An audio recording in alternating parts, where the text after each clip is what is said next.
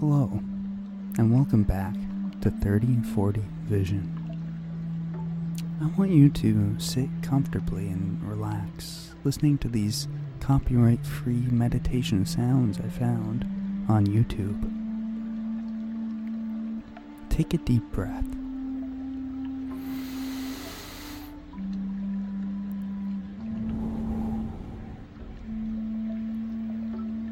Or two.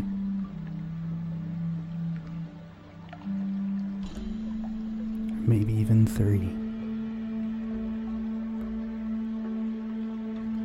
Then I want you to pay attention to your posture and any parts of your body that might be holding any tension. Remember that you are made of the same stuff as the trees, the grass, the world around you. Remember that we are not separate.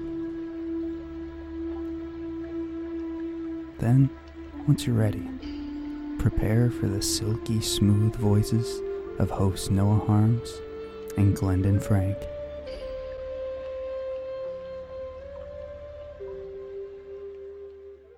Welcome back to a special episode of 3040 Vision. Can we call it that? Is this getting posted? Oh, this is definitely. If I'm putting the work in to actually edit this one, it's getting posted. That's fair. How many episodes have we recorded that have not been posted at this point? I think 3. I think it's more than 3. It might be 4, but definitely at least 3. But yeah, actually, though, genuinely, I am sick. So, or at least I'm getting over sickness. So we'll see how my voice keeps up here. I can't tell the story about why and how I'm sick yet, but it will remain a mystery. Yeah, maybe we'll see if I touch on it in the episode. But today, this is for like a school project for my master's. So this has to be actually like somewhat decent at points. Yeah, so we'll make it decent at points. Not that our other episodes aren't decent, but this has to be, academic. Some of them are indecent.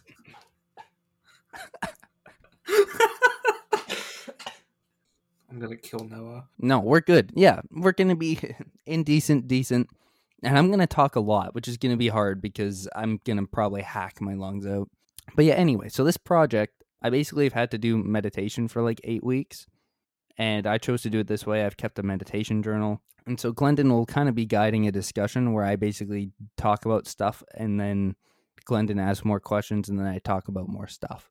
Yeah, we love to talk about stuff here on this podcast. Yeah. So you said you did 8 weeks of meditation. Yeah.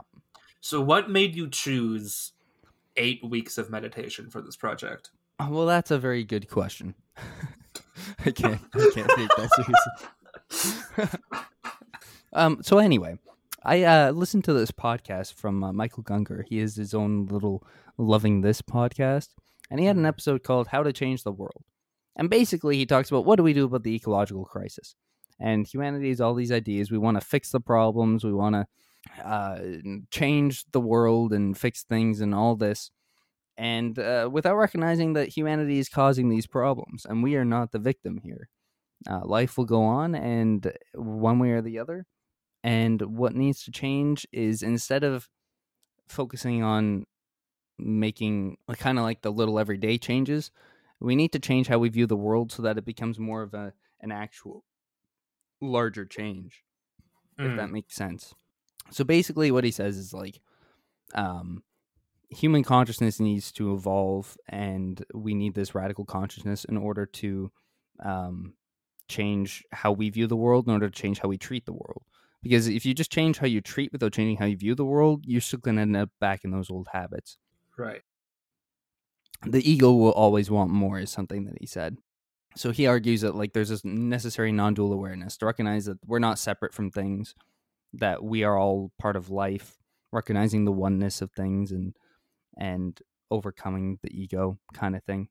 And so he argues that when you start moving towards being, what you thought might be individualistic or separate is not. It's the whole. To get to the whole, you've got to move inward, not outward. So as consciousness moves in, it inflates and moves outward. The more conscious you become, naturally, the more responsible you act, because it's all part of you. So basically, by noticing the thoughts in our minds, we can become more conscious like this. Mm-hmm. Hence meditation. Hence meditation. So in some way, meditation can lead us to transcending that subject-object divide, I think is kind of what he's saying in this episode. Moving to the non-dual awareness. Okay. Yeah. So that radical consciousness, I think you said, is essentially like an awareness of self and the self's place in the world, which extends into like an awareness of the world, because according to this perspective, it's all part of the self. It's all intertwined. Exactly, and it moves into that larger self. Some people call it the ecological self or the deep self, and or the true self. You can call it God. You can call it whatever, the Christ consciousness. There's lots of different terms people use. But yeah, basically that's a spiritual aspect of it, and that's what led me into being like, okay, you know what? I'm going to try meditating for 8 weeks to see if I can change the world. Yeah, cool. And you kind of touched on this a little bit, but like, what exactly did you intend to accomplish with meditation? So, in starting this project, in my initial proposal, I talked about how we are such a busy society and we don't take time to really sit and be and be ourselves instead of trying to be different things and act in different ways that conform with the busyness or capitalistic notions of society. So I wrote that, in Walden, Henry David Thoreau, who for 2 years abandoned that busy commercial life in favor of a simple life in the woods, offers a solution to this cycle of busyness. He writes that there were times when I could not afford to sacrifice the bloom of the present moment to any work, whether of the head or the hands. I love a broad margin to my life. Sometimes in a summer morning, having taken my accustomed bath, I sat in my sunny doorway from sunrise till noon, wrapped in a reverie amidst the pines and hickories and sumacs, in undisturbed solitude and stillness, while the birds sing around or flitted noiselessly through the house. They were not times subtracted from my life, but so much over and above my usual allowance. I realized what the Orientals mean by contemplation and the forsaking of works. So this contemplation that Thoreau refers to here is similar, if not identical, to meditation. Right. And so my intention was to meditate. And I wrote that my intention was to change the world. The world is too busy, and as Jenny Odell, who wrote How to Do Nothing, which is a book we studied in the course, she writes how our world is obsessed with usefulness to the extent that in our society, time becomes an economic resource that we can no longer justify spending on nothing. But it takes a break to do nothing, to just listen, to remember in the deepest sense what, when, and where we are. Right. Because, we talk about time so often with, like, financial language. Like, you're spending time, you're saving time, etc., etc. Yeah, exactly. And when she uses the word nothing, I prefer the Taoist term, wu wei, or not doing. Which supposes that, quote, the only way you can do anything of value is to have the effort come out of non-doing and to let go of caring whether it will be of use or not, end quote. That's from Kabat-Zinn. Right. Oh man, I want to touch on something, but I haven't studied it well. I got talking to Eric Bergman about this at one point. And like he was this is such a me thing to bring up, but he was like reading a very like Nietzschean reading of The Last Jedi, and like Nietzsche and like counter Nietzsche, and how like Kylo Ren, the antagonist of that movie, like is trying to assert himself through power. Whereas Rey and Luke inevitably like come to a point where they assert themselves through lack of power and just like total passivism, which slightly maps onto what you're talking about. But no, it's touching. Yeah, I get what you're saying. Pacifism or non-doing, which is still an act. Like, it's not doing nothing necessarily, but it's non-doing. Yeah. So basically, like, we need to abandon our incessant desire to be useful and fix problems, and instead focus on seeing right and being who we are in this moment. And one way that can be done, or how our sight can be reordered, is through meditation, which is a form of not doing. And this will hopefully lead to being in the world in a way that recognizes the interconnectedness or oneness of all things. Thoreau writes that when faced with injustice, quote, let your life be a counter friction to stop the machine. So what better way to put a kink in the machine than to pause and pay attention to what those in power want us to ignore? Right. By not doing, I am subverting the corporate obsession with work, and that is destroying the environment. And if I can become a little more empathetic through meditation, perhaps that will radiate and to other people become more empathetic, and it'll kind of blossom from there, if that makes sense. That was the intention. Yeah. They will know you by your love, almost. Yeah, exactly. They will know you by your love. Yeah. I'm going to touch on that later. I think, okay, cool. A bit on love. Cool.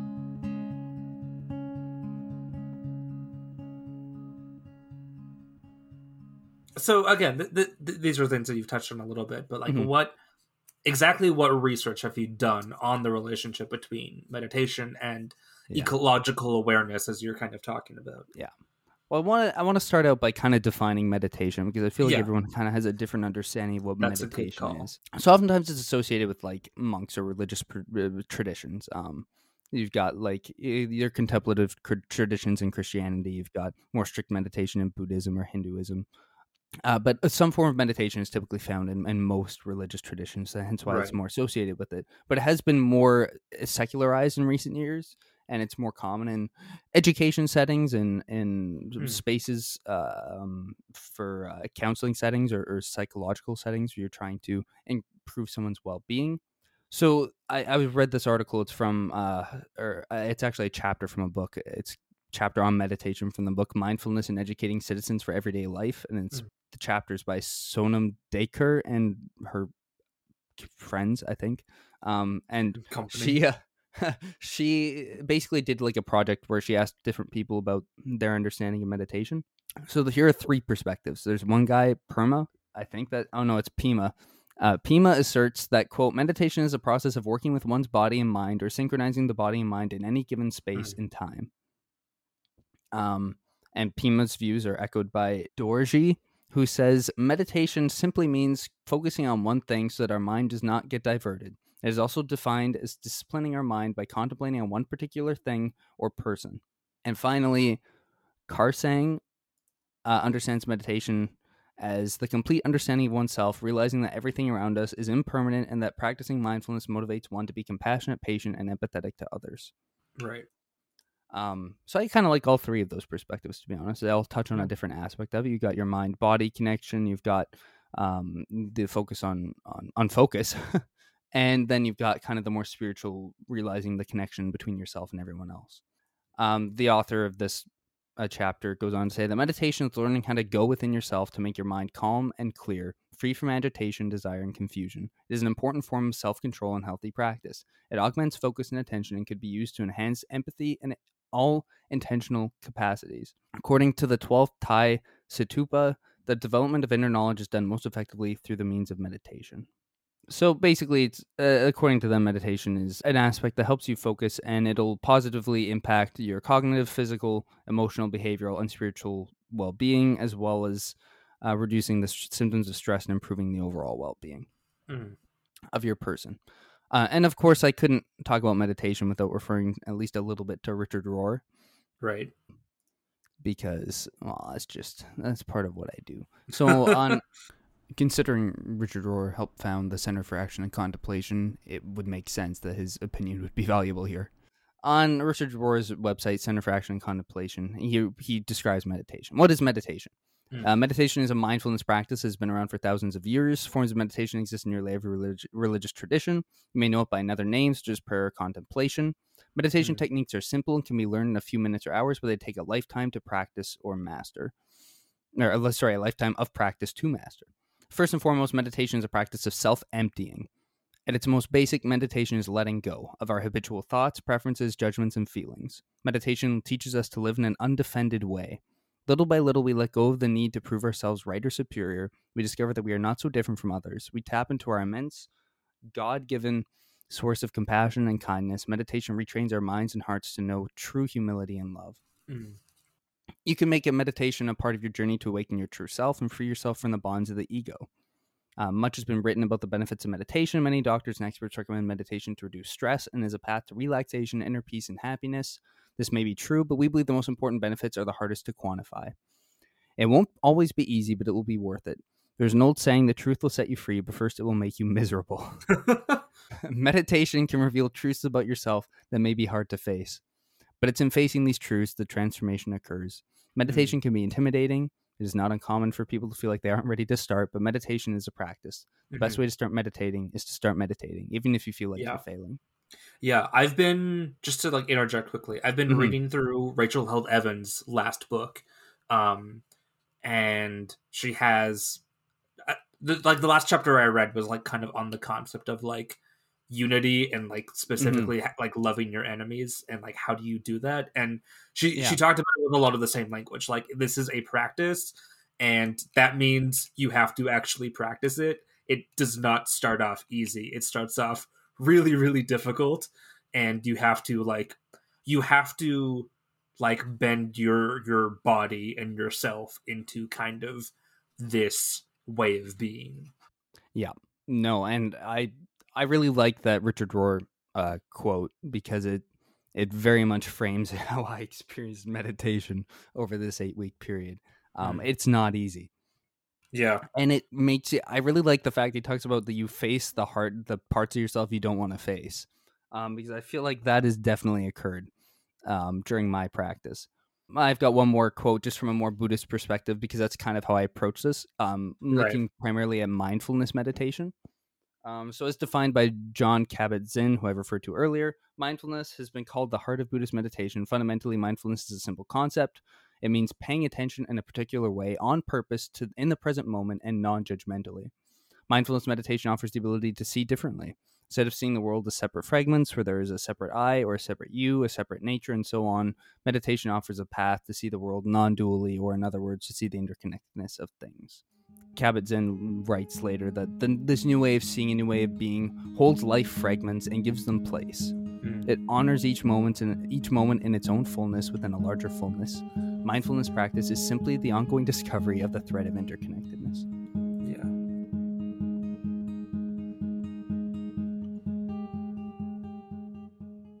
So that's kind of the way I'm approaching meditation, or I approached meditation in this project. Right.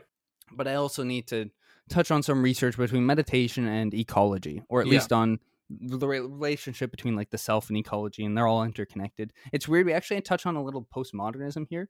Nice. Which is great to get to refer to Foucault a little bit. Nice. Because Foucault does write about how the self is fluid and it's not one distinct thing. It's not a set concrete identity. Your self is intertwined with every other aspect of your life. Your self is affected by the stories you tell yourself, by the people you hang around with, by the jobs you do, etc., and so forth. You are never completely separate from anything else. So in Nicole Albrecht's Nature-Based Mindfulness and the Development of the Ecological Self, she defines the ecological self. So deep ecology involves a completely different notion of the self. It embraces an expansive or transpersonal sense of self, a sense of self that extends beyond one's egoic, biographic, or personal sense of self, which ultimately includes all life forms, ecosystems, and the earth. So it's basically humanity's connection to other life forms, where an individual identifies with nature and the understanding that nature and humanity are one. It's an innate awareness that we are nature, not dominant, separate, or superior over nature. And the deep ecologists, this is a quote, deep ecologists such as Nace, Bragg, and Rozak insist that a more connected sense of self is necessary to change behavior toward the environment. Nace hypothesized that an identification and connection with nature would spontaneously encourage individuals to care for and protect the environment, which is basically what Michael Gungor was saying. Right. Yeah. So what about meditation and the ecological self? Contemplative practices, this is a quote, encourage individuals to see themselves in the world from a new perspective. The methods help individuals to expand their circle of compassion, to embrace all living creatures, and respect the beauty and integrity of the planet and its inhabitants. This expanded vision of the self can happen during meditation and other contemplative practices. Einstein once wrote that a human being is part of the whole, called by us the universe, a part limited in time and space. We experience ourselves, our thoughts, and our feelings as something separate from the rest, a kind of optical delusion of consciousness. This delusion is a kind of prison for us, restricting us to our personal desires and to our affection for a few persons nearest us. Our task must be to free ourselves from this prison by widening our circle of compassion, to embrace all living creatures and the whole nature and its beauty. We shall require a substantially new manner of thinking if mankind is to survive. So another thing that Albrecht notes is that meditation is grounded, or contemplative practice is grounded in ancient philosophies. It's been around for a long time, Buddhism, etc., Right. and so forth. One important aspect here I just want to highlight is how Albrecht writes that, quote, mindfulness meditation promotes connectedness through increased awareness of the world around us and decreased preoccupation with habitual self-indulgent thoughts that disconnect us from our surroundings. It seeks to elicit in the student an innate empathy with the natural world and its inhabitants, from which the desired target values and motivation to nourish and connect the environment. Contemplative practices serve as a trigger to tune into or sink into the rhythms of our surrounding natural environment, helping to coalesce and embed an understanding that the principles which apply to nature also apply to humans. Basically, we're natural and we're all a part of the world. Yeah. And we need to encourage this development of the ecological self, and meditation is one way to do that. Mm-hmm. Yeah. Do you have any questions or comments before I go into my next two sources? I guess just this is something that I've been thinking about recently, especially like I guess with a mental health construct. I think with the way the West has really split like the mind and body, I think feeds into a bit of what you're saying, because like you're talking about like the self and the world around us, but even Yeah. like so often when we talk about the self, we talk about like our head or our brain, as opposed to like I'll talk about like my body getting sick or like being frustrated with my body or whatever, and like have that divide between like me and then my body, or even like the individual parts of my body, like maybe the brain or whatever. And just I think maybe a part of this meditation is like seeing yourself holistically as like this is all me and this is all a thing I need to like protect. Yeah, 100%. I think that's a very good way to put it. It's about seeing, holistically, seeing everything holistically. Yeah, including your body, including your mind, including your ego, your desires, and including every other aspect that self touches in the environment. That's the interconnected aspect of it. So Sonia Geiger probably Geiger. and her crew wrote an article on mindfully green and healthy, an indirect path from mindfulness to ecological behavior. So this is an actual study on whether mindfulness and mindfulness meditation specifically can help basically people become more mindful of their ecological impact, or just behaving more ecologically friendly. So she goes on to say that various studies have shown that mindfulness meditation increases pro-social behavior and compassion for other people. So the question is whether that can also affect your relationship with the environment. So this is their conclusion. The presented evidence on the relation between mindfulness and ecological behavior favors a mediation model via personal health behavior and partially supports former research on a direct modest link between the two concepts. Our findings suggest that increased ecological behavior of mindful people is an indirect consequence of increased personal health behavior. The overall positive effect of mindfulness on ecological behavior seems to warrant consideration to include mindfulness trainings and practices into the intervention canon of environmental education. So basically, there's a connection between mindfulness meditation and the ecological behavior, but it comes indirectly through personal health and well-being. Right. In other words, if you're just going to meditate, you're not going to impact the environment beneficially unless you're also taking care of yourself, I think is what they're saying. Yeah, like you need, oh man, I have a concrete thought here. Like you're not going to be able to like accurately or even like fully care for things around you if you're not caring for yourself. I think I talked about this on the podcast before, but there's a really good metaphor I heard where it's like everyone is basically like an ecosystem, and you need to be like taking care of your ecosystem before you go looking at other people's ecosystems to help them out. Because if you're just letting yours fall into disrepair, it's just going to negatively affect the way you're interacting with the rest of the world. Yeah. Jenny Odell actually talks about that and How to Do Nothing. She talks about like biospheres, I believe. And I'm going to touch on that in a brief moment. Cool. Before I get there, there's only one more key source that I want to talk about, and this is Antonio Carvalho, who wrote a paper also on this, but looking more specifically at meditation through the lens of Buddhism, and specifically Thich Nhat Hanh. I pronounce that horribly. Okay.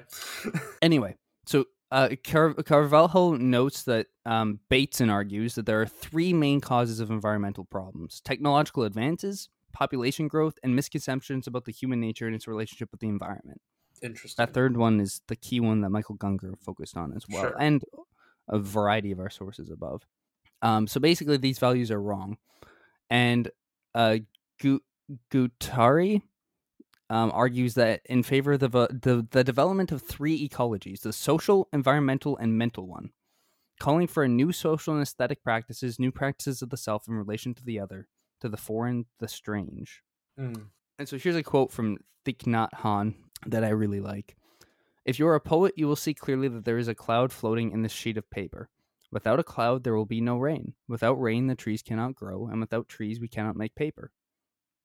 The cloud is essential for the paper to exist. If the cloud is not here, the sheet of paper cannot be here either. So we can say that the cloud and the paper are inter-are. To be is to inter-be. We cannot just be by ourselves alone. We have to inter-be with every other thing. This sheet of paper is because everything else is. So mindfulness and meditation should allow practitioners to become aware of interbeing. So another quote from this article: meditation researchers suggested that contemplative practices I can't enact new ways of experiencing self in the world, generating a wide range of phenomenological effects that are prevented by non-meditative modern configurations of selfhood. Initially, these states were considered pathological, and some have classified them as mystical experiences, and a lot of them have been critiqued as being individualistic and subjective. But Carvalho argues that the critique of meditative experience, including Freud's critique of the oceanic feelings, Zizek's attack on the Western meditative stance, and Kuret's considerations on Maslow's imperialism, they're rooted in like a Western perspective. He says, I'm interested in the potential of meditation to enact decentered and relational subjectivities. I suggest that meditation can allow us to question the human/non-human divide belonging to the set of new aesthetic practices that Guattari wrote about. And another great quote from Thich Nhat Hanh, who says, when describing meditation, in that moment, the sense of myself as an entity among the other entities disappeared. I knew that this insight did not arise from disappointment, despair, fear, desire, or ignorance. A veil lifted silently and effortlessly. At that moment, I had the deep feeling that I had returned. My clothes, my shoes, even the essence of my being had vanished. And I was carefree as a grasshopper pausing on a blade of grass. So basically, Hanh transcends that sense of separateness between self and other. And it's a returning. It's not something new. It's going back to the way things are, the reality. This relational ontology erodes the self-world dichotomy. These experiences enact an ecological subjectivity, dissolving the distinction between subject and other, fostering a non-dual experience of reality. The domain of the res cogitans is broken. The modern self, permanently in control, is destabilized, and the ego no longer tries to enframe reality. These dispositions enacted by meditation are the subjective correlate of particular forms of social intervention. So that's a quote from Carvalho. But I think, again, we're hitting on that whole non-dual aspect that meditation forms. So these practices, meditation practices, can be understood as mediators with the potential to perform non-dual forms of subjectivity, which kind of links back to Jenny Odell's work in How to Do Nothing, about breaking the I-it relationships into moving into the I-thou relationships. So in other words, moving from subject-object to subject-subject. Okay. I'm going to make this link because I read the book for class and I'm supposed to connect some class sources here. Yeah. When we recognize the ecological nature, there's a quote from Jenny Odell. When we recognize the ecological nature, not only of biotic communities, but of culture, selfhood, and even thought, it's not just the boundary between self and other that falls away. We are in a position to see past another supposedly insurmountable barrier, the one between the human and the non-human. Another quote, if what I've said about the ecology of self is true, then it may only be among the most elaborate web of the non-human that we can most fully experience our own humanity. Which kind of reminds me of Tommy Pico's nature poem, which I also read for class, where it's a nature poem that really is about how he can't write a nature poem. because he's indigenous, he's gay, and he feels separate from the world and like he doesn't belong, and he's working through that, but he also feels like he does have a sense of this connectedness, but he's kind of fighting it. And the fact that like Western society just wants to oppress and separate, and the patriarchal or colonial impact of Western society. Yeah. So he's working through that as well. One final quote from Jenny Odell, which I think brings us back to the original point. But the sparrow and I were no longer strangers. It was no stretch of the imagination, nor even of science, to think that we were related. We were both from the same place, made of the same stuff, and most important, we were both alive. That brings us back to Michael Gungor, the idea that we're all a part of life.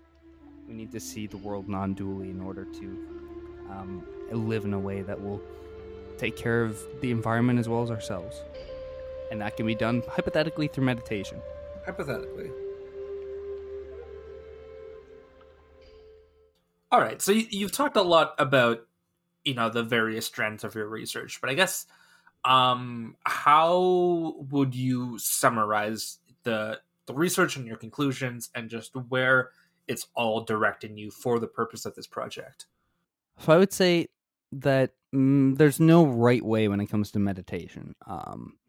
That it is something that can be done in a variety of ways. There are different kinds of meditations. Jon Kabat-Zinn highlights there's mountain meditation, lake meditation, walking meditation, which is the Thoreauvian meditation, standing meditation, lying down meditation, so like a body scan. And then there's the typical sitting meditation where you just follow your breath. Whatever kind of meditation you choose, you trust that, quote, in this moment, this is it. Whatever and wherever this is, looking deeply into whatever the this of the present moment is, keep up a continuity of mindfulness, allowing one moment to unfold into the next without analyzing, discoursing, judging, condemning, or doubting. Simply observing, embracing, opening, letting be, accepting, right now, only this step, only this moment. Another quote from Jon Kabat-Zinn. So it's saying yes to this moment. And in saying yes, there's a level of gratitude. I think of Diana Butler Bass's book, Grateful, and the importance of gratitude, and not only on your mental health, but on your relationship to things. Yeah. I think of Robin Wall Kimmerer's book, Braiding Sweetgrass, and the central idea of giving back to the environment when you take something from it. And it's like a gift-giving relationship, not just a taking. There's a level of gratitude, a gratefulness for what you receive. And meditation can help foster that by saying yes to this moment. And by doing that, you then move into that larger self, the deeper self, the ecological self that transcends that subject-object divide and moves you into a non-dual awareness that will impact the world more positively. So that's how I would kind of conclude the research that I've done. Sure. While also noting that meditation is really fucking hard. Yeah. And it takes discipline, and discipline is not something I'm great at. Sure. I don't know. Am I allowed to drop an F-bomb in an academic podcast? It's up to you, man. Well, I just did. It's hard, and everyone recognizes that. And I feel like a lot of the research I've done has commented on, yes, meditation definitely helps your well-being. There's so many studies on that. But can it be detrimental? That's one question that will come up as we move into how my project actually went. Yeah. So how did your project actually go? Oh boy. Well, it started off strong.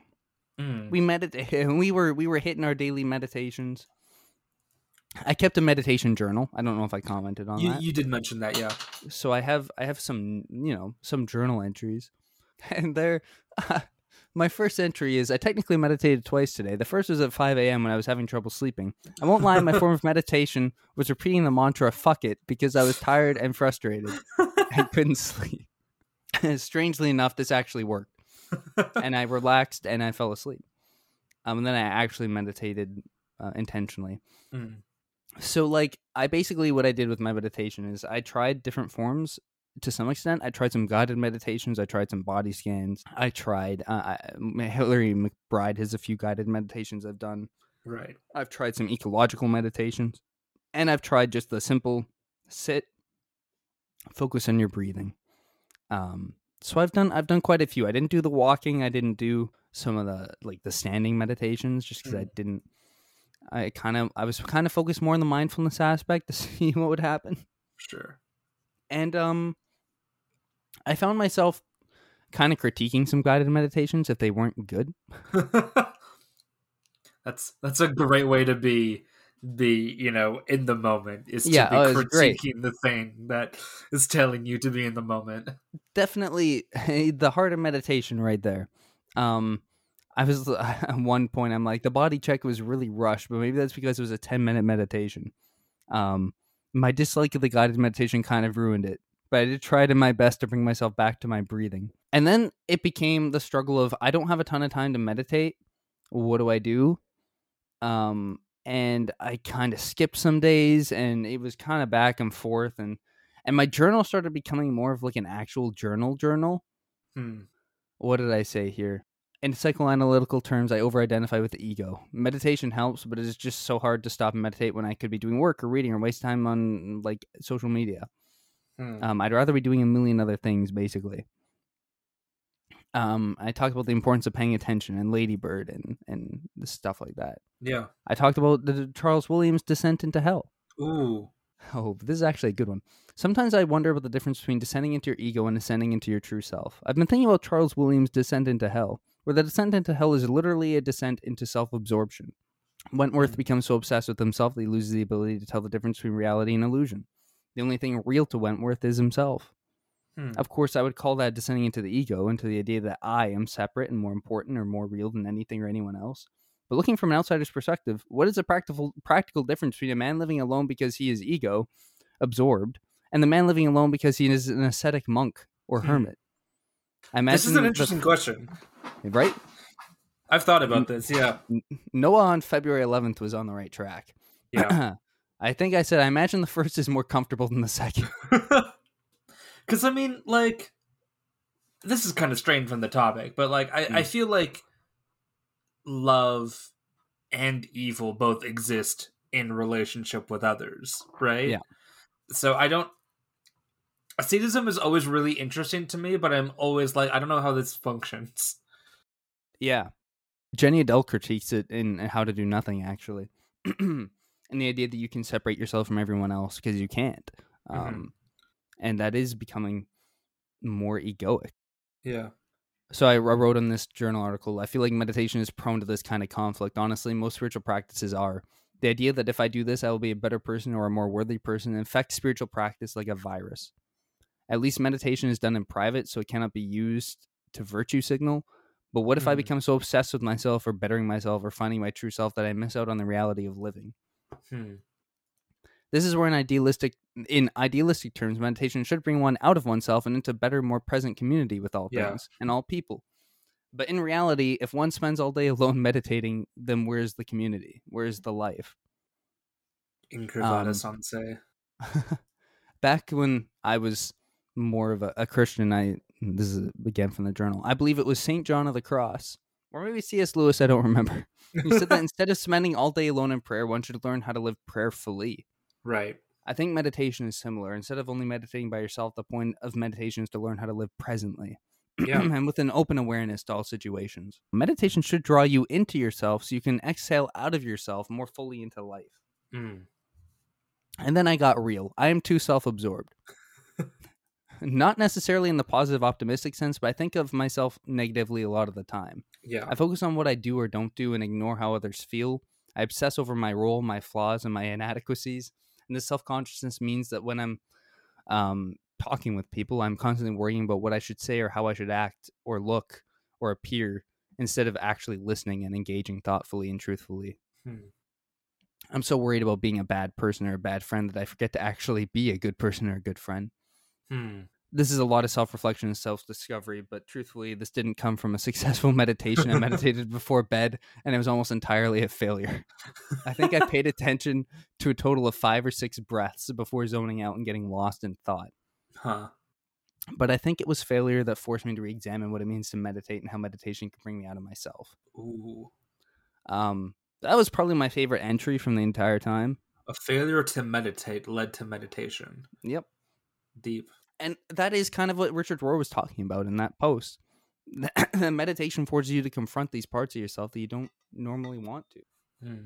And then I fell into a depression. It happens. So like the first bit was going, honestly, like not too badly. Did I struggle to meditate? Yes, but still, it is what it is. Yeah. But then I got depressed on Valentine's Day, and it kind of just remained until like March 3rd. Ooh. I don't know if I'm allowed to give details about what happened on Valentine's Day. Ooh.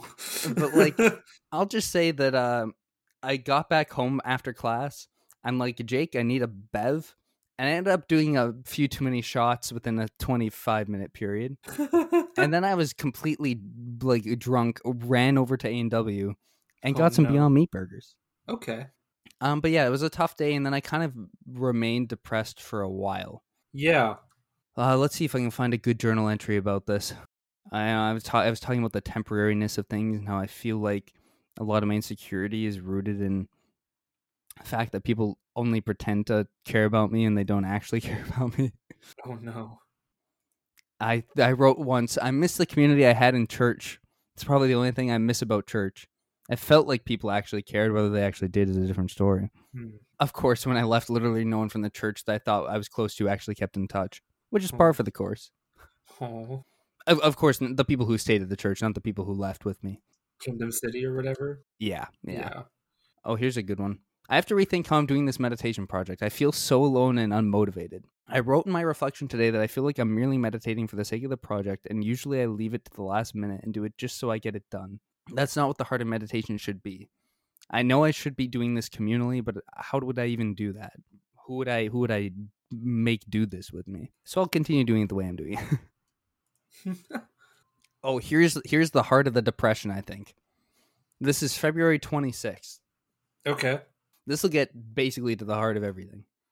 I meditate to maintain my sanity at this point. I've barely left my room this entire week, and I'm hampered by the fact that my future is entirely uncertain. I don't have friends to rely on past this school year, at least not in London. I could go back to Calgary and like reform a lot of the friendships that I had then, but they're mostly married and busy with other things. Apart from Glenn. Hi. Or maybe I will just throw a dart at a map and go somewhere and be free. Running away always seems to help, right? I keep thinking about what my counselor told me, that I need to tell myself new stories. The problem is the evidence just doesn't lead to different conclusions. I followed her advice, and I tried to reach out to people, and one replied, and that was it. One basically told me they were busy, and one didn't even reply. I found out today that a bunch of people got together without me and didn't even invite me, which kind of feels bad. How can I tell myself new stories when my reality seems to be the stories I've been telling? Yeah. I know meditation should help me expand my story, expand myself to include other people. Meditation should tap me into the love that is and moves through all things. But I just feel so unloved, and maybe I'm unlovable. Yeah. Meditation should teach me that this I is awareness itself, is love itself. And how can love not love itself? But this is how I feel, I guess. I meditated for 10 minutes and still felt bad. Sounds about right. My problem is me. Also, this journal has literally just become about me being depressed and anxious instead of being about meditation, but maybe that's okay. That was basically, yeah. And then the next few entries are, well, my mental health tanked today. So I didn't really meditate. I just stared up at the ceiling and got lost in my thoughts. Some stuff about anxiety. March 1st. Maybe self-reliance is the best way to live. You don't have to worry about anyone else and no one can hurt you. That might be the best entry. Literally 2 lines for March 1st. Nothing about meditation. Incredible. And then here's where things start to change. This is where it gets interesting. March 2nd. March 2nd is like, I always say the big period of depression lasted from February 14th to March 3rd. So March 2nd is an important day. Oh, what did I say here? My mind was really, really busy today. I managed to meditate for a good 10 to 15 minutes. I was intentional today, which is good, and I meditated when I had a spare moment, but not right before bed, which is a good change. I found that all of my worries and concerns were coming to mind. My unworthiness, the fact that I tend to ruin things, all of the assignments I had to do, and even the fact that I had to write this journal. I even got a little bit emotional at one point, which may be good, While I tried to return my focus to my breath, the thoughts just kept coming, and this time I just let them come. Every time I realized I was identifying with my thoughts, I returned my focus to my breath, and there was a moment, as brief as it was, where I think I was starting to get the hang of it. But then I thought about how it was going well, and that made me lose the moment. That was kind of funny. I really am not in a great place mentally. This meditation session may have actually helped me distinguish my thoughts, my worries, and false identifications from my true self. I still wonder, though, how meditation will bring me more into community with other people. That certainly has not started to occur yet. Meditation, when I look back, my failure to meditate kind of frustrated me and just made me think more about how I'm inadequate. Right. If I can't even meditate for a project that I'm supposed to do for school once a day, how am I intending to do anything? How am I worthwhile? How am I supposed to get a job or whatever, make a career when I can't even do something as simple as this intentionally? Right. So that was frustrating. And it made me question a lot of things. And I was also kind of depressed. That depression, obviously, like I said, it just hampered things, and it's still like I mean, we've talked about this before. The depression causes you to see people differently and create stories about other people that aren't necessarily true. Absolutely. Like how right now I think a lot of people probably hate me because I may have almost gotten them sick, which may or may not be true, but it might also be true. Yeah. The point of the matter is just that, like, in my head, it feels true, and I always feel like I have to earn other people's not respect, but like admiration, or I want other people to. I just want other people to care about me. At least at that point, I felt very uncared for, and it's hard when a lot of the friends I'm closer to are in Calgary. Yeah, and a lot of the friends that I've made here just don't reach out. At least didn't at that point. Things changed. And that's how I got in this situation with COVID. yeah, you know what I'm talking about. I wrote a poem about this, and I feel like the problem I came to is that I don't care, and I don't know if it's true. Yeah, sounds like you care a lot. Here's to some extent I care a lot, and to some extent I'm just really nihilistic. That's fair. I don't know. It kind of gets to the heart of like where I'm at. Yeah. Like I do care, but I feel like so many people care about things that I'm just like, but we're going to die. Yeah. And I want to care more, but I don't have it in me. Yeah. Like I care about certain things and I care about certain things too much. And well, I mean, the truth is I care and I'm just afraid that I'm going to lose what I care about, I think is really at the heart of the matter. So then I try to stop caring. And that's how you get numb. Let me offer you maybe a flip on your perspective on your meditation. Beauty. Because a lot of what you're saying is like, I did this meditation project and it sucked, and now I'm just caught in this trap of thinking about how much I suck and how everything's awful. And sure, I guess my perspective is you did this for 8 weeks. Yeah. And maybe like the goal of meditation isn't to do it for 8 weeks. It's to do it every day. Yeah. And so you've done it for 8 weeks. And like we talked about, like, this is a practice. Like, it's a thing you need to train yourself to do. And this 8 weeks was the initiation of that. Hypothetically, it's you coming to like this initial bump that is the self.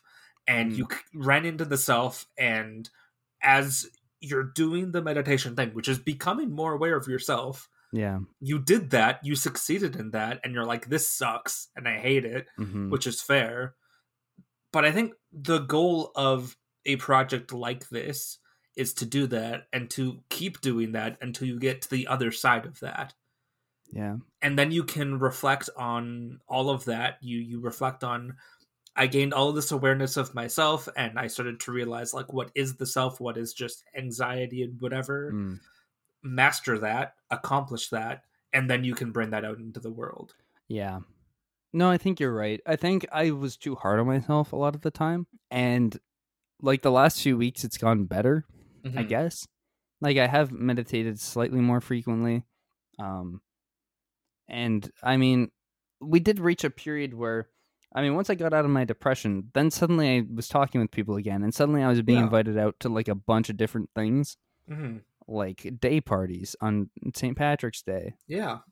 and like a birthday party, and we went to bingo night, Hmm. and I went to the Reliant K concert. Yeah. And that's important. I want to talk about the Reliant K concert. I also want to talk about that because I missed it. We're gonna go on a little tangent here, but as Yeah. Rob Bell once said, there are no tangents. Before you do that, though, like I even think because you said you thought that you were too hard on yourself. I don't think there's too hard or too little. I think I mean the entire point of this is like everything just is.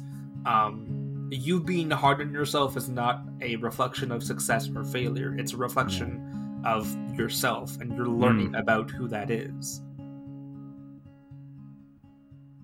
Dang, that's some good stuff right there. Yeah. I mean, you're right. It's all part of it. I don't know. I really wanted to do. I wanted to do better, and I hate using the word better, but like you get what I mean. Yeah.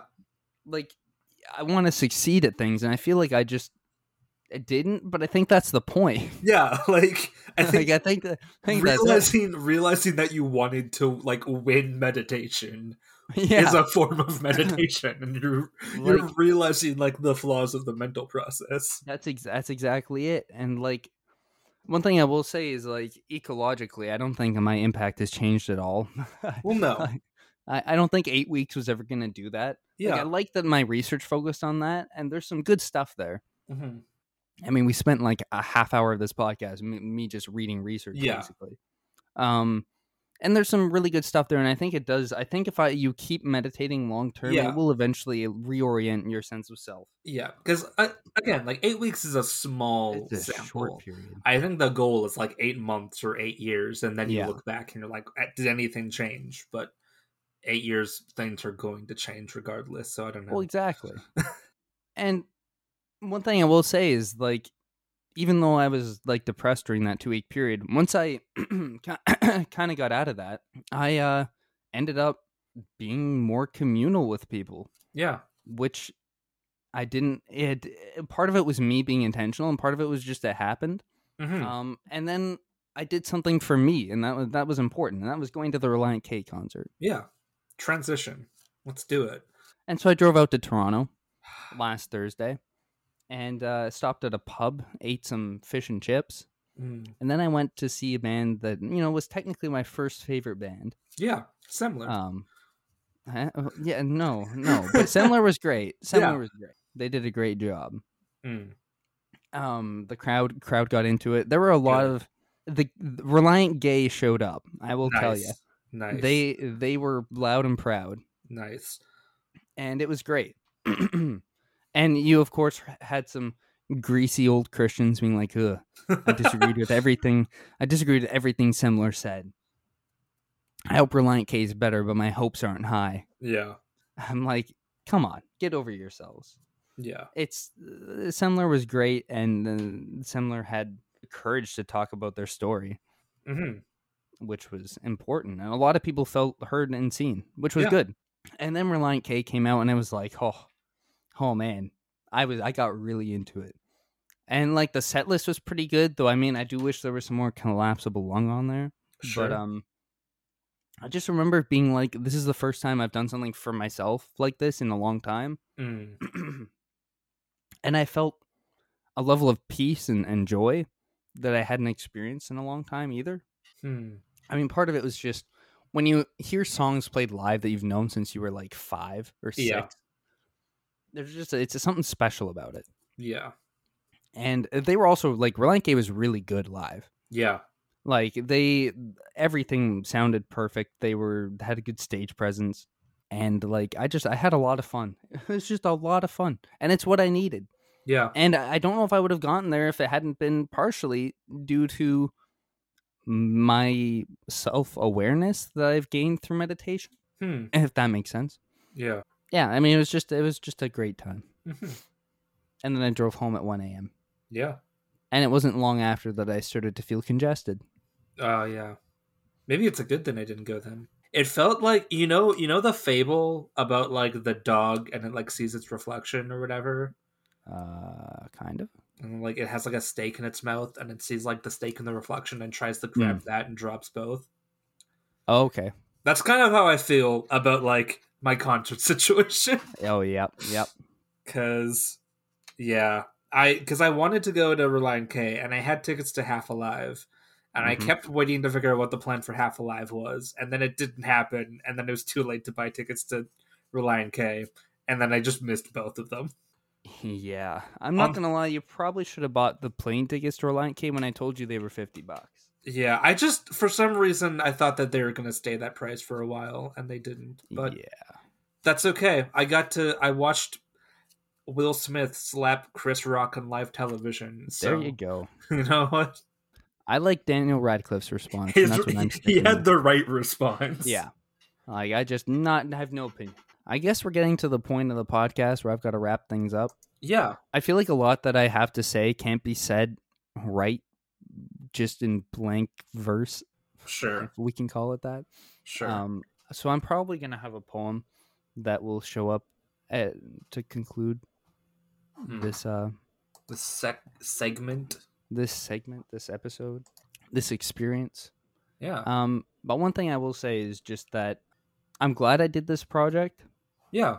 I'm glad I've done a lot of the research and the reading and really have kind of dove headfirst into meditation and its relationship to ecological wellness and the self and yeah, expanding your consciousness. Yeah. And Emerson would be happy with that too. You know, I haven't talked about Emerson this episode, but you haven't.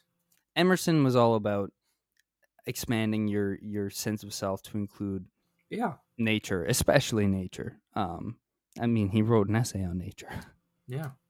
His understanding of circles and the way circles include in all things, and the oversoul, which connects all things. I mean, it's a very Emerson was just one of the founders of ecological wellness. I think Emerson and Thoreau, you could point back.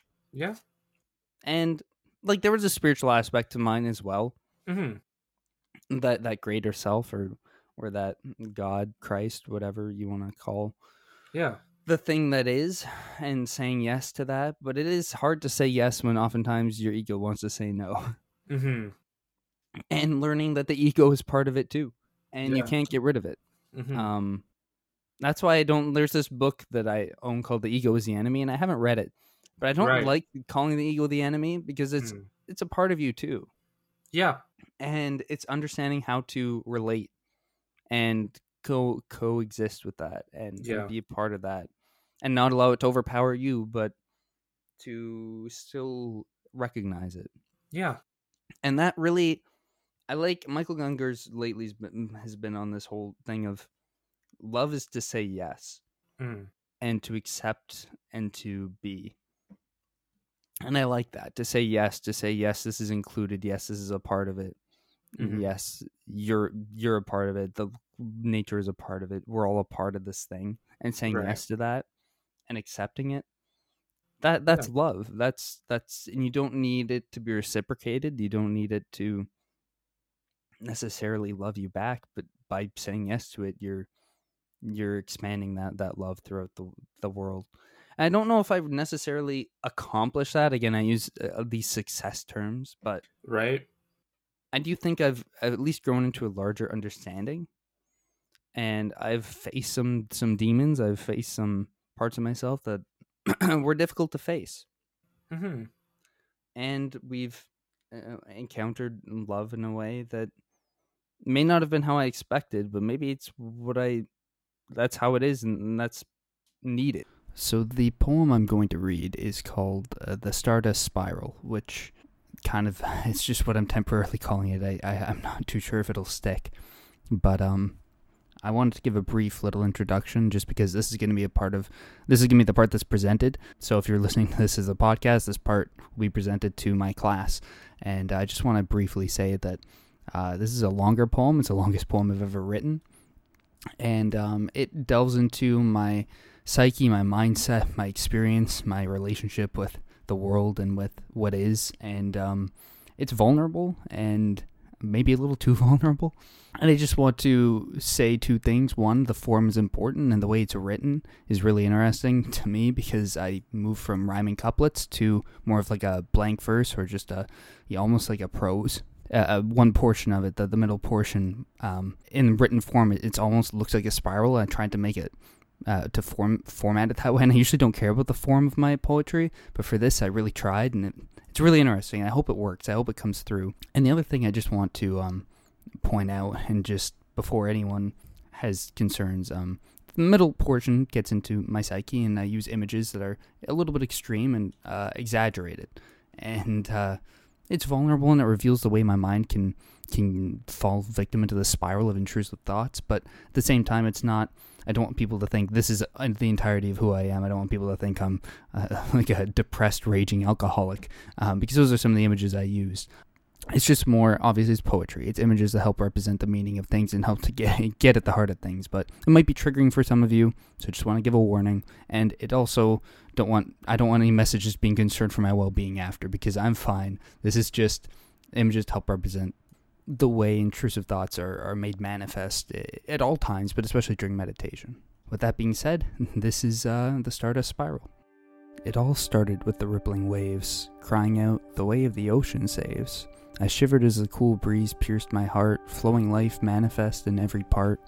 Oh, how she sang all her soothing songs, while I lost or found myself in her throngs. Her notes are in every sound, every call, a symphonic choir of one, made one in all. But it is in stillness you hear her best, when all that remains is your beating breast. Crashes and clashes of commercial kind leave little room to be in her, I find. So I sought time and space to be silent, and avoid a world that's just too violent, this caustic cacophony so nearly caving in our hearts and souls severely, a society so concerned with me, so obsessed with stock and shopping sprees that we walk past the beaten traveler, we ignore the beautifully broken battler. The splintered few that society feels should be scorned or spun as we spin our wheels, but it is not just people we neglect, those who differ by gender, race, or sex, but the breathing trees, the rocks in the air, the living planet for which we should care. We think that we're separate, superior, we see differences as inferior, we are so blinded by this illusion that we ignore our genetic diffusion. Yes, we all arose from the same stardust, from our hot apple pies to the earth's crust. Atoms form the basis of all that is, yet we still see through eyes of separateness. So I sought to see the world differently, to see the oneness, to see non-dually, and meditation seemed like the best way to hear her voice again from whence I've strayed. And oh, how I've strayed. And meditation is supposed to be an initiation into this wonderful oneness, this flow, but I'm trapped and lost in my mind, oh no. In the dark there's nothing but me. The shadow pulls me back inside, whispering every truth I've ever believed, like they'll never care about you. I pull out my phone, she still hasn't called, and she won't, so I crash and burn until I can't feel nothing at all, and the booze pours out and drowns my sorrow, and hopefully I won't remember this tomorrow. And shattered glass tells me this will never pass, because it broke the skin for once. Oops, I've sinned. Ugly, boring, skinny, stressed, useless, stupid, lazy, pest, unrighteous, broken, sinful, repressed, unlovable, anxious, numb, depressed. Just one more shot, I'm only 8 deep, it's 4 a.m. and I know I won't sleep, because when I sleep I dream of her, of me, and how things will never be the way I want them to be. The void engulfs my chest, I'm feeling really quite blessed, because the liquor brings me back to myself, or at least that's what the darkness tells me. At least I have a name for the void, longing, lack, because things aren't right. Gunshots and missile strikes fill the air, the poor keep dying while the rich keep buying, millions dead because they're scared of a jab, or too fucking self-righteous to wear a mask. And you, church, promise protection, salvation, and healing to the women you molest, proclaiming that Jesus is the answer if you have enough faith, or at least a big enough check to buy your God who extols the extravagant virtues of stealing. You blame poverty on sowing insufficient seed while you bury riches beneath diamond sod. But the voice tells me I'm no better, and I'm not. All I do is hurt and hurt others. I drive everyone away, but nobody wants me anyway. I ride the spiral. Just one more, okay, maybe two. Another hangover is nothing new. I am an afterthought, so why should I even try? Codependency will be the end of me. Nothing I do or say will change how I feel. I am an exile, prone to wander, forever on the run, and sometimes I wonder if I'll ever find my home, because this anxious fear keeps shouting that I'm going to end up all alone, and I deserve it. Meditation pulls me into the darkness, and I got lost within the void. Resentment consumed me, and stopped altogether. I failed. But in that spiral I was forced to confront the bits I wish were different or gone. Like St. John's journeyed dark night of the soul, I must accept the parts within the whole. And her voice, the voice from the rippling waves that in a whisper sings a song that saves. Her voice may be soft, much softer than his, but it sounds so much stronger when she says, "These thoughts are intrusive, they are not you. You are more than useless, broken, or blue. You are not perfect, that much is true, but you're alive and loved each day anew." She calls me back, tells me to accept me, all of me, because that is how she sees. Her name, she does not settle on any creed. She is love, and she is all that we need.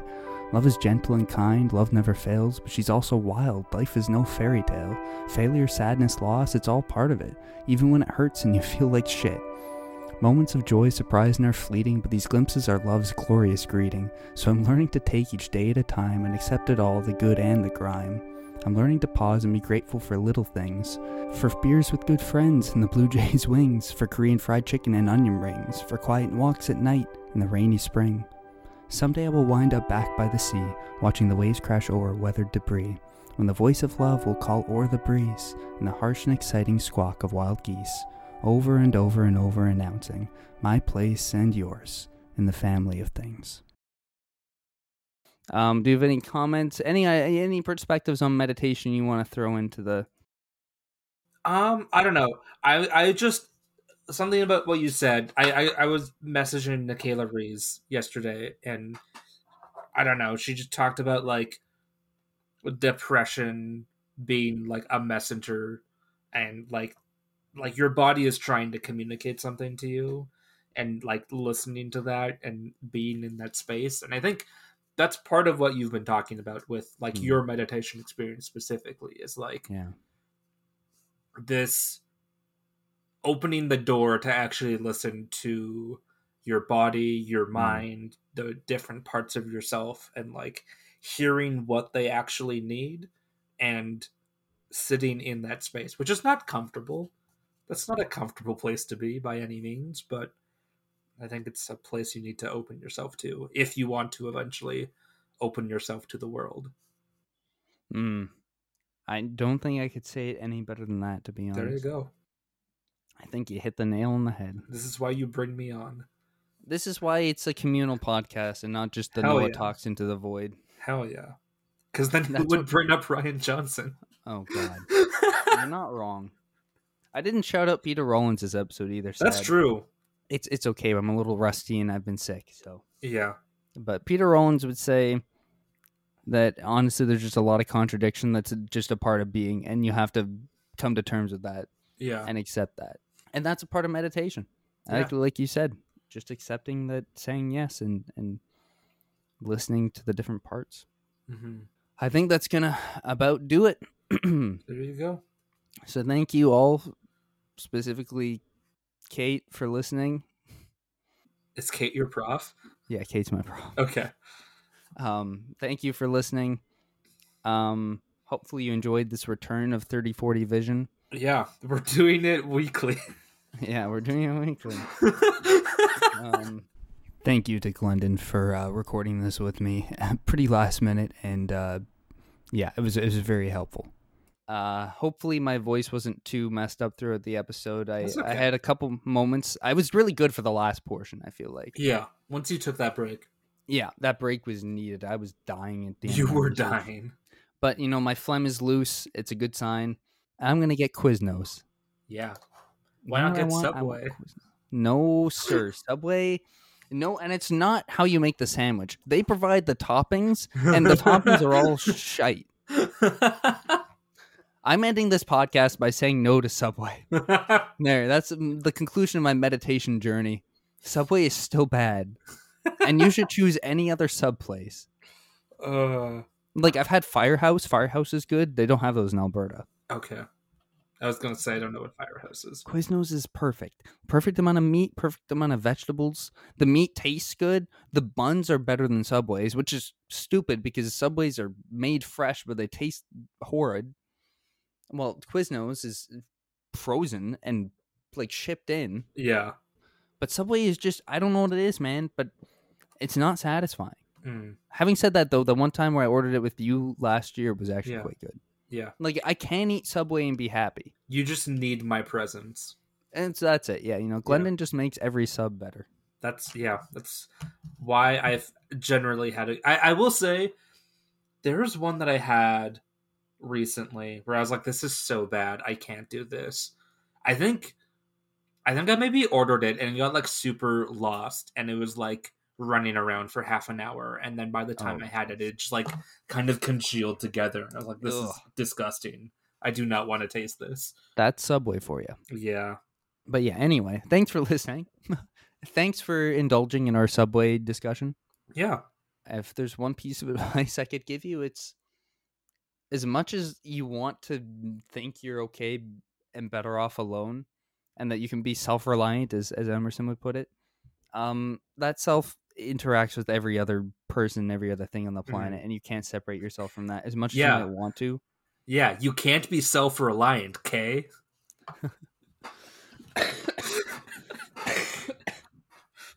Oh. That almost killed me. Well, anyway. Bad puns aside. That was an amazing pun. You need other people, and just like Glendon needs Reliant K, even though he didn't go to see them. Sad. Yeah, you don't exist separate from anyone else. So as much as it would be better, and you can't get hurt, and like you don't have to worry about people caring or not caring about you. Yeah, it's just a part of life, and it's a part of living, and it's a part of being, that you are constantly interacting with other people and other things. Mm-hmm. And it's hard, and it hurts, and it can really suck sometimes, but there are also moments of beauty and joy, and that comes just it's all part of it. And I feel like we keep coming back to that. It's all part of it. Mm-hmm. And you just have to learn how to take the good with the bad and accept it all, because that's what it means to live. Yeah. So hopefully you've enjoyed this episode, and if you do, be sure to like and subscribe. Leave us a review. Share it with your friends. Maybe share it with your friends. I put a surprising amount of effort into this. I had like 10 pages of notes. Yeah. And I want to thank Glendon once more for coming on and performing his role as host and the smart guy. The smart guy. And I want to thank Matthew Tabarata. Just for no reason, but we just have to throw him into the episode. Yeah. And be sure to look up at the sky every once in a while, and look down at your feet. Yeah. Look on up. They didn't play that song. Hey, that was actually "Look On Up" was a song I was gonna play for my my seminar for this class. Yeah. But my prof kind of just forgot to play it. But yeah, that's a good way to end the podcast. Look on up. It's a good song. Feel the ground. Be present. Stop worrying about social media. Yeah. Get off Twitter. Touch grass. Yeah, literally touch grass. And hopefully you enjoyed. And this episode is not an hour and a half, thank God. Yeah, we made it. I mean, it's an hour 15, but I imagine it's going to get cut down a lot. Yeah. I had a lot of coughs and stuff that I've got to trim, so. But yeah, bring it down to about an hour, and yeah. Clean. All right. Good night, Seattle. So long, Toronto. Hey, that actually means something now. Yeah, it does. Wow. I should go live in Seattle. Yeah. All right. Goodbye.